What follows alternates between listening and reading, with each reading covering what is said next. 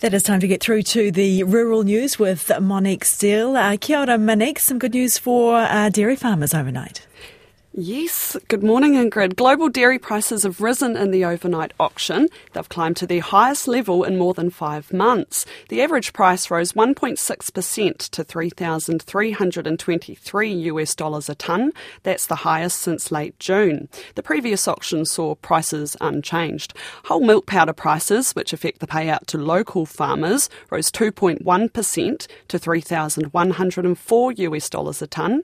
Cheese prices rose strongly and most other products sold also increased, and this improved demand and prices have prompted local dairy companies to increase their forecast payouts recently. Well, that is good news. Okay, now the healing properties of Manuka honey could benefit livestock. Gosh, it's expensive to be slathering on your livestock, but what have they found? Yes, well, good point there, Ingrid. That's what scientists at Ag Research believe, but they say more research needs to be done. The Crown Research Institute has just released findings of a literature review which looked at the potential of Manuka as rongoa, traditional Māori healing for livestock. Lead scientist Axel Heiser says there's plenty of research on the healing properties of Manuka for humans, but not a lot on the impact for animals. There has been a little bit of work around wound healing. There has been a little bit of work around teat health in cows. That's actually something that goes back 150 years probably, that the first Maori dairy farmers used to do that, but that's about it. Mr. Heiser says Ag Research is now going to work with Manuka Performance, a nutraceuticals and sports nutrition company, to do new research. We have quite a few things that we can do in the laboratory without having to treat animals, where we use cell culture systems to try certain things and to see if the honey or parts of the honey have effects on cells and cell culture, and only if we have done that and if we feel that this is a safe thing to do, we would use an animal approach. Axel Heiser says New Zealand farmers have done a great job at reducing the use of antibiotics on livestock, so having Manuka honey in the toolkit could be helpful. However, as you say, Ingrid, he says the price of Manuka could be a big hindrance. Yes, it is on the XC side. Right, tell us about these New Zealand-made vine clips proving pretty popular overseas.